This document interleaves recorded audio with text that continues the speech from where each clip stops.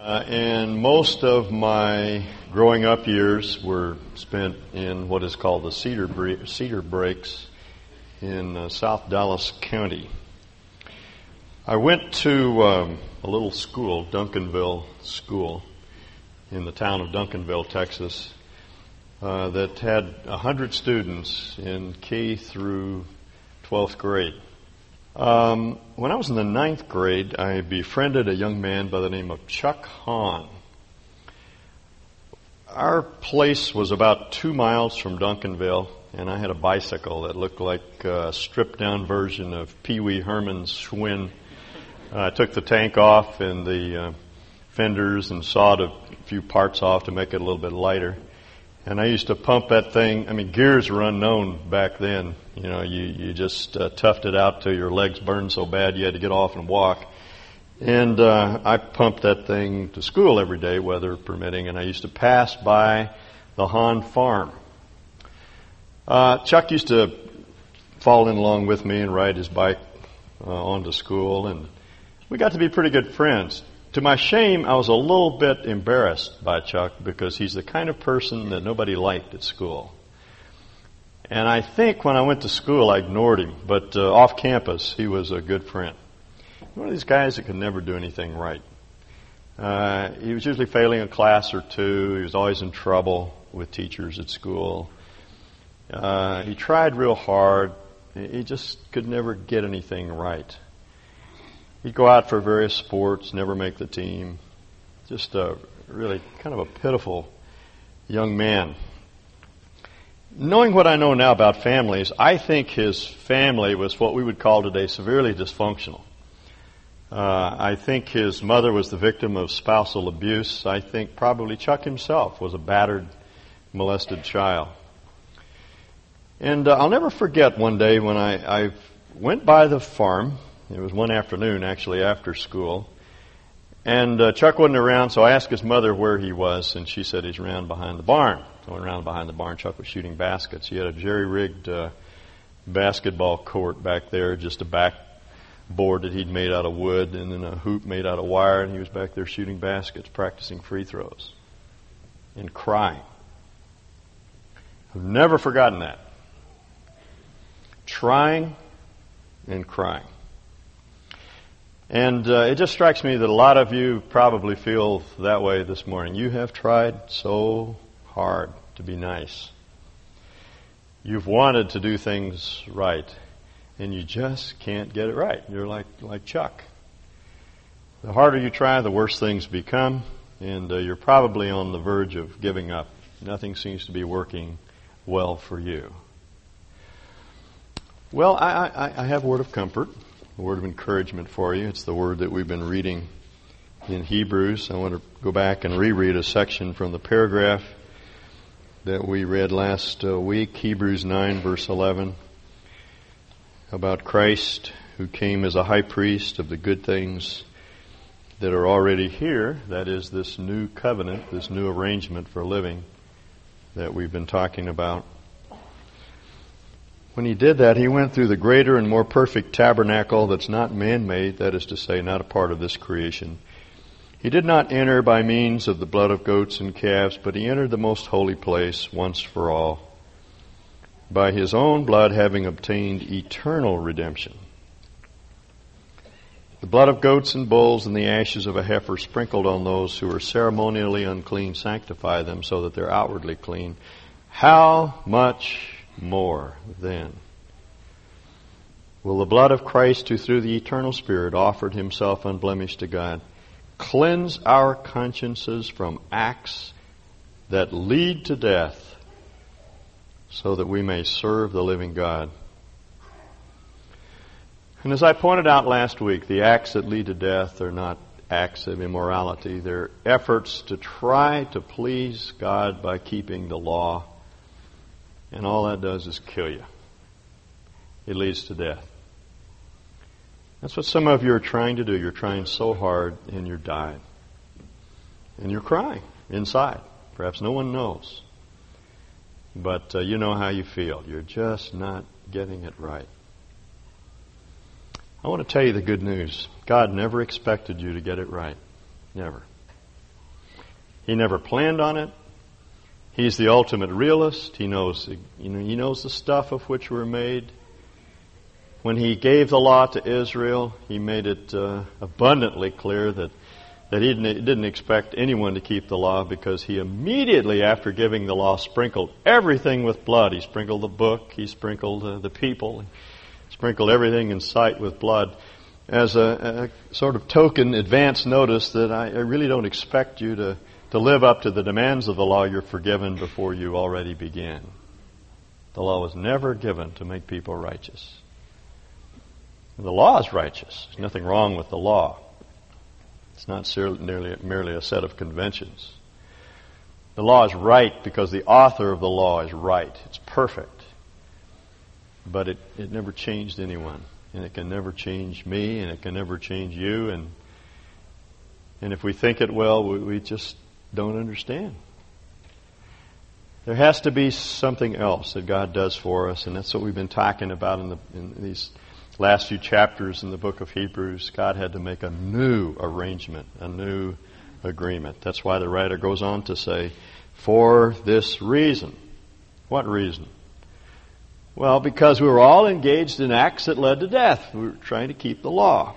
For this reason, Christ is the mediator of a new will. A new last will and testament. A new arrangement. There's a certain amount of ambiguity in the Greek word for covenant. It also means a will. And so he's going to be playing on this idea of a legacy, a last will and testament, throughout the rest of the paragraph. For this reason, Christ is the mediator. He's the means by which we receive this new settlement, this new arrangement, that those who are called may receive the promised eternal inheritance. You see, God the Father has everything in heaven and earth under His name. He owns it all. And He wants to give it. He's always wanted to give. That's the nature of God. For God so loved the world that He gave. He wants to give. He wants to give everything that He has at His disposal. And that's what He promised. Those who are called, and as remember earlier in Hebrews, He talked about those who are called with a heavenly calling, those who are called to go to heaven and live with Him forever. It's those of us that have put our faith in Jesus Christ.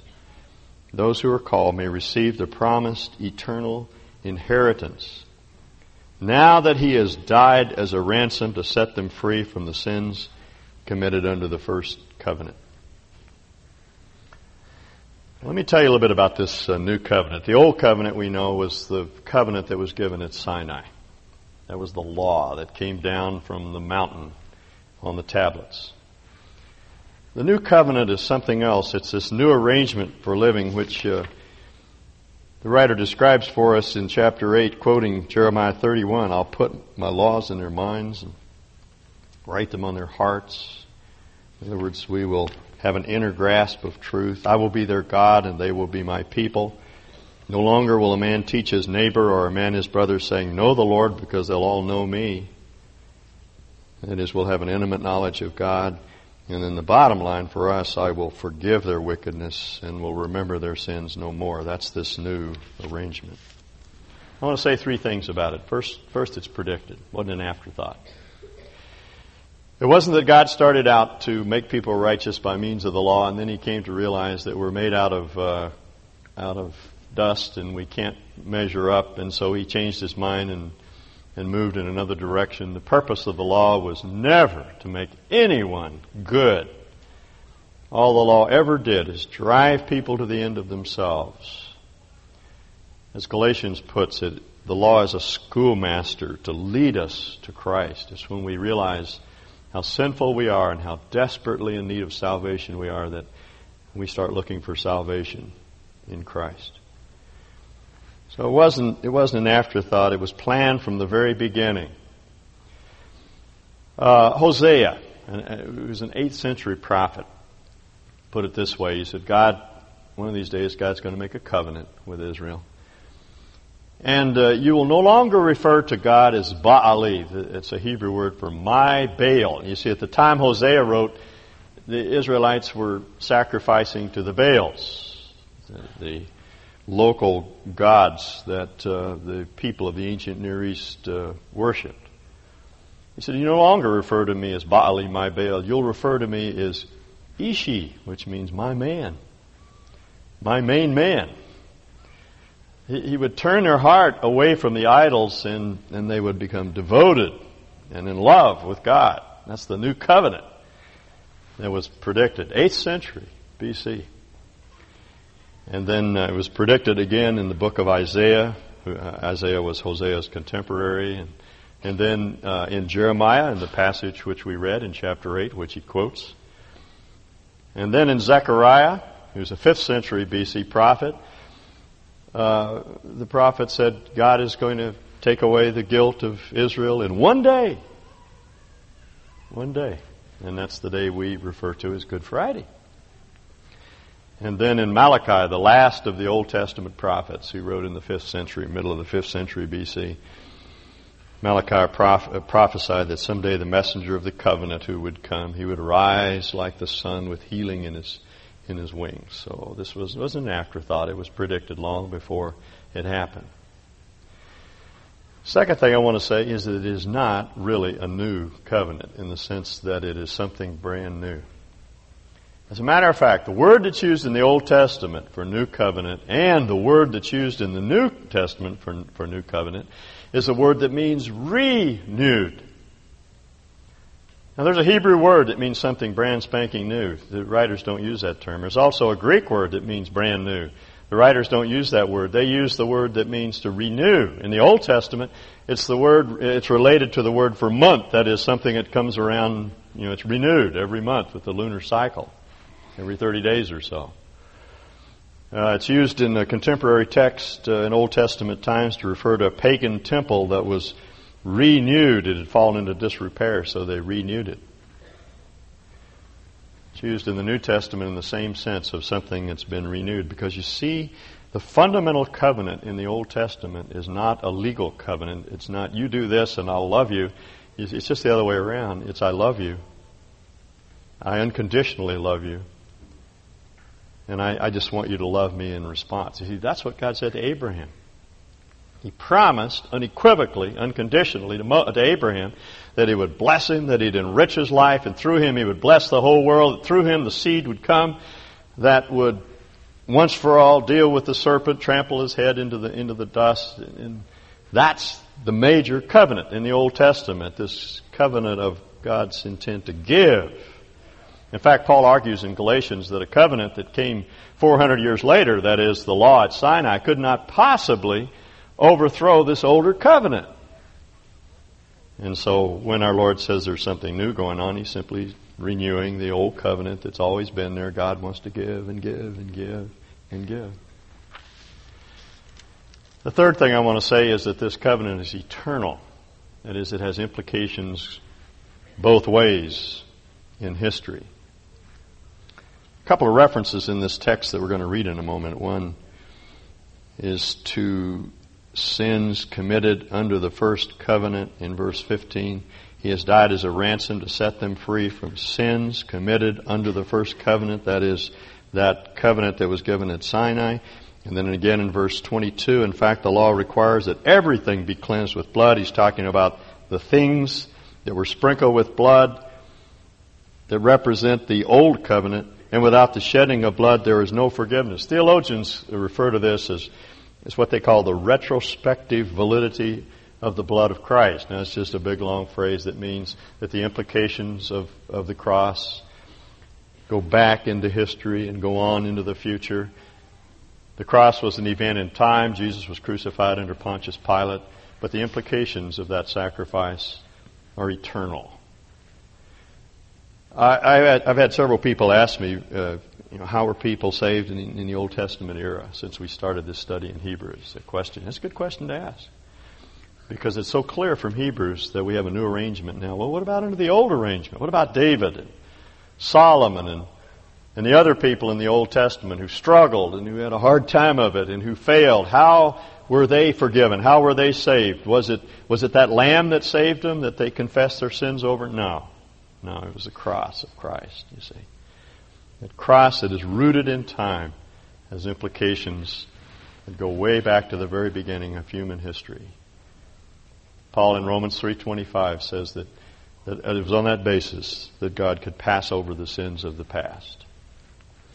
You see, that lamb over whom a man or woman confessed their sin in Old Testament times was simply a symbol of the Lamb of God that would take away the sin of the world. And the people of faith in the Old Testament understood that. They were looking forward when someone would come who was the seed of the woman who would once for all crush the head of the serpent. That's why David says in Psalm 32, "Oh, how happy is the man to whom the Lord does not impute iniquity." And in another of his Psalms, David said, "If God were to keep a record of our sins, who could stand?" See? They understood. The cross covers the sins of the past, and may also say the cross covers the sins of the future. Which means that any sin you commit in the future is paid for by the death of Christ. That's what Jesus meant when he said, "It's finished. It's done. It's over. It's final." This is an eternal redemption. That phrase keeps turning up in the immediate context. In verse 12, he entered the most holy once for all, having obtained an eternal redemption. In verse 15, that you may receive the eternal inheritance. And then in the final chapter of the book, he refers to this new covenant as an eternal covenant. It's binding forever. So this covenant was predicted, it is renewed, and it is eternal. And it's an inheritance that we receive from our Father, that those who are called may receive the promised eternal inheritance. My father died, as you know, a couple of years ago, and he had a very small estate. In his will, he handed that estate over to my sister and to me. It was his as long as he was alive. We had no claim on it. But when he died, he passed it on to us. Now that's the argument that the writer makes in the verses that follow. Let me read to you, beginning in verse 16. Now remember again this play on words, covenant and will, because in the Greek language, the word covenant essentially means a will, a last will and testament. In verse 16, in the case of a will, and it is the same word that's translated covenant in verse 15, it is necessary to register the death of the one who made it, because a will is in force only when somebody has died. It never takes effect while the one who made it is living. My father enjoyed the fruit of his labor and his estate while he was living. I didn't have any right to it. It wasn't until he died that it was passed on.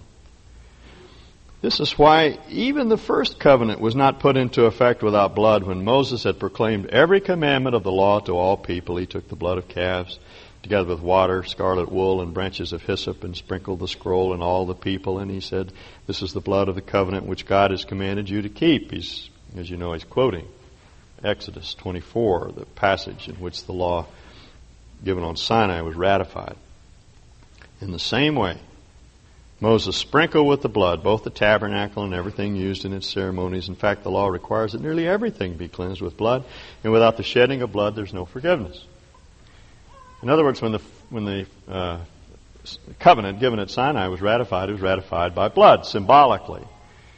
A death occurred. Now, he says in verse 23, it's necessary then for the copies of the heavenly things to be purified with these sacrifices.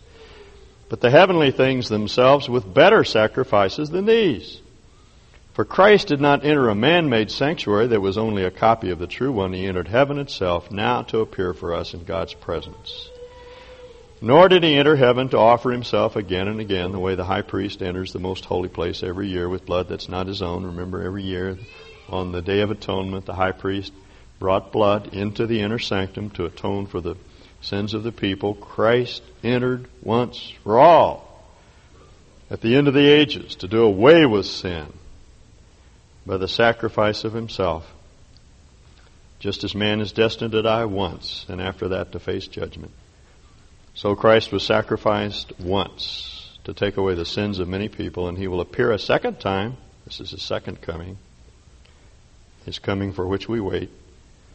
Not to bear sin, but to bring salvation to those who are waiting for Him. Remember, the high priest went into the most holy place, and he made atonement on the place of propitiation, on the mercy seat. And then he came out to announce that atonement had been made. Now, I don't know what actually happened. I like to dream that when the priest came out, he did something like that. I did it. And the people shouted, cheered, because they realized that sacrifice had been made. Those who had real faith, authentic faith, understood what that sacrifice symbolized. It was finished, you see. And I think the author is playing on that idea of the high priest having made atonement, our Lord having gone into the holy place, now comes out the second time, not to hold sin against us, not to call us on the carpet to judge us, but to announce victory once for all. It's over. It's all done. We don't have to struggle with sin anymore. He did all of that really. And He did all of that finally. He makes the point that people only die once. It would be ludicrous to think of Jesus dying over and over and over again. It wasn't necessary. He died once. The point that he wants us to understand is that the second covenant was ratified not with the blood of animals, but with the blood of God. That's how much He loves us. And that event, God Himself dying for us, is what we celebrate when we gather around this table. Amazing love. How can it be that Thou, my God, should die for me? He did it once for all time. Now, if you recall, our Lord gathered with His disciples in the upper room, and He said to them, "This is the last time I'm going to drink this wine with you until the kingdom comes." Then He took bread and He broke it and He distributed it. Gave some to Judas.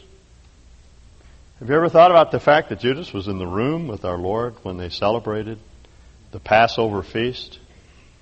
When the time came for usually in a Jewish household, it was the father who explained the ritual. When the time came for the ritual to be explained, Jesus, who was obviously the leader of the apostolic band, he was the rabbi, he explained the ritual. And he changed it. Instead of going back to what occurred in the Exodus, he looked on to what was going to happen when He did, in fact, redeem His people out of the world. And He took the bread and He broke it and He explained it. New symbolism, new idea. Something He never thought of before. He broke it and He said, "This is my body, which is for you." And then He took the cup and He said, "This is the new covenant ratified by my blood. And as often as you do this, you recall, you remember, you proclaim the Lord's death until He comes." You see, it's the death of God that we celebrate. That's how much He loves us. For God so loved the world, He gave. See, that's God's disposition. He's a giver. I think when we were studying through the miracles, I pointed out that there are two creation miracles, only two creation miracles, one having to do with bread and one having to do with wine. The bread miracle, of course, was the feeding of the 5,000 and then the feeding of the 4,000. The Lord just took a little bit of bread and broke it and multiplied it. The wine miracle, of course, was the changing of water into wine that took place at the marriage feast at Cana. And we ask ourselves, why did God do that? And why did Jesus do that? Was that just a good work that He wanted to do to impress people with His power? No, He did it simply because He's good. That's all. It wasn't for show. It was done quietly. As a matter of fact, you read through the story of the changing of water into wine, it was done over in a corner. People weren't even aware of what was going on. It wasn't done because our Lord wanted to impress people. It was done simply because He was good. People were hungry, so He fed them. They ran out of wine, so he provided wine. He's a giver. And that's what God is. He wants to give. So as we gather around this table, let's focus on this aspect of our Lord's character. He just wants to give. God so loved the world that he gave. And so when we take this cup and we drink this wine, we remember the Lord's death until he comes. Let's take it together.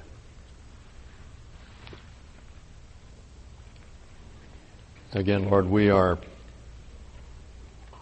simply astonished that you would love us to this extent.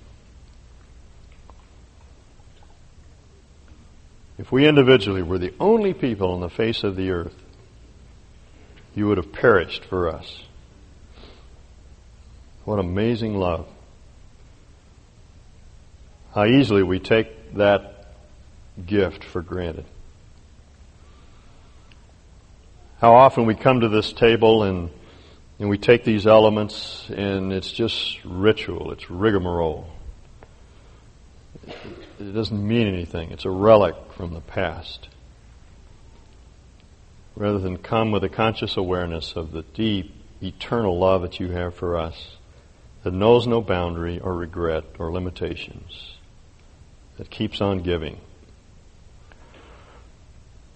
And out of that sense of love, Lord, we want to respond. We want to give you all of ourselves. We're not our own. We're bought with a price. We want you to take our lives and do with them as you see fit. We ask in Jesus' name. Amen.